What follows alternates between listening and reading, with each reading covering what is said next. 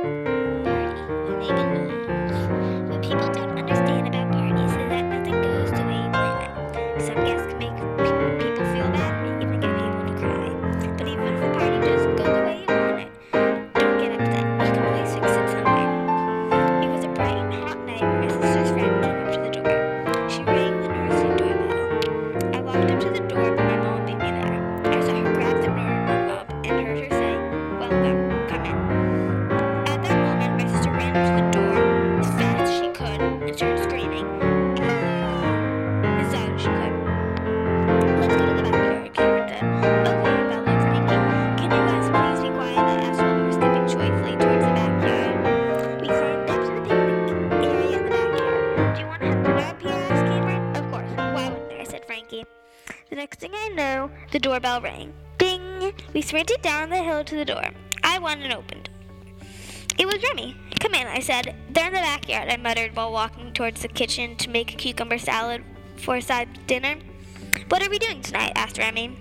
"I don't know. Ask Cameron," I whispered. The next thing I know, I hear a knock on the open door. "Who is it?" I said. "Sarah," I heard her mumble. "Come in. They're in the backyard, and we will watch a movie in a couple of minutes," I said to her. Later that night, we started to watch a movie called My Babysitter's Vampire. It's about a boy and his little sister, and they need to get a babysitter because he lets his sister outside and his mom and dad come home. Then they get a babysitter, and they find out that the babysitter is a vampire and have to fight off evil spirits. During the movie, I heard Sarah say, "This is the best movie ever." After the movie, we went out to the front yard to play two-touch. I won 4 out of 5 games because my sister cheated, but I let her. She kicked the ball onto the roof and said that made it, but it actually didn't.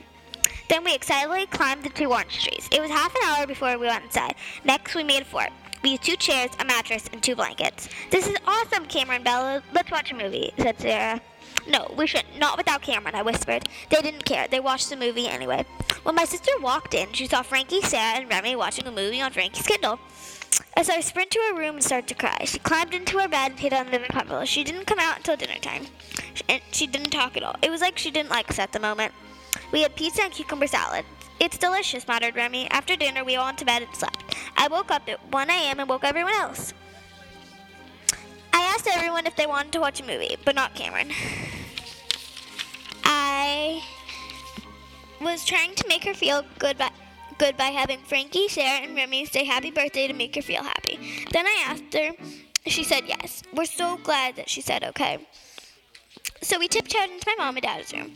We sat down at the edge of the bed and turned on the TV. Then we turned on the video player and watched Alvin and the